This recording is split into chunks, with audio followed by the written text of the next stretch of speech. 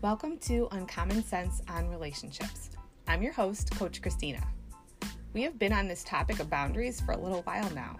I've stayed on it longer because it's really important. Second of all, because a lot of us aren't doing boundaries the right way. Either we aren't consistent or we don't think we're allowed to give others boundaries.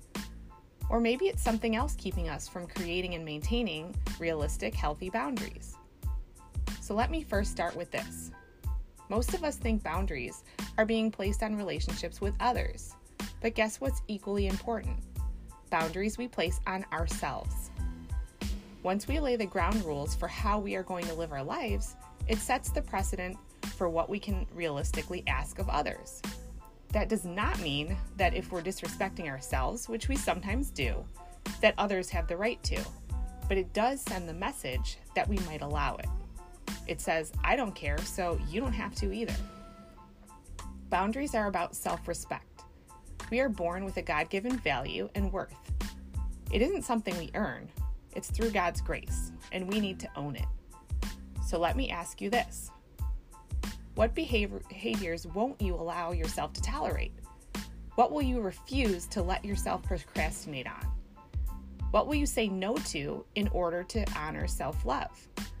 Remember that sometimes we have to say no to some things so we're able to say yes to better things. In some cases, boundaries mean shutting some doors and locking them. In other cases, it's opening the door and simply being selective about who and what we'll let in. What will saying yes change for you when it comes to opportunity? What will you say yes to in order to stay true to your future goals? I would love to hear some things you decide to say no to, and also some things you're ready to say yes to. Please leave me comments or voice messages because I love to hear from you.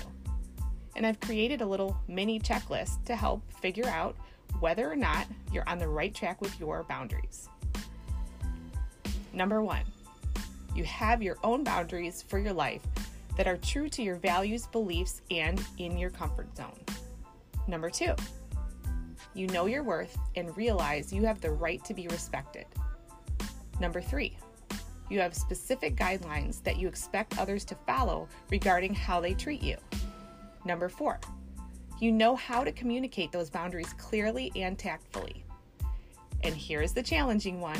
Number 5, you know how to enforce those boundaries and gently correct anyone who has overstepped the boundaries you've set in place.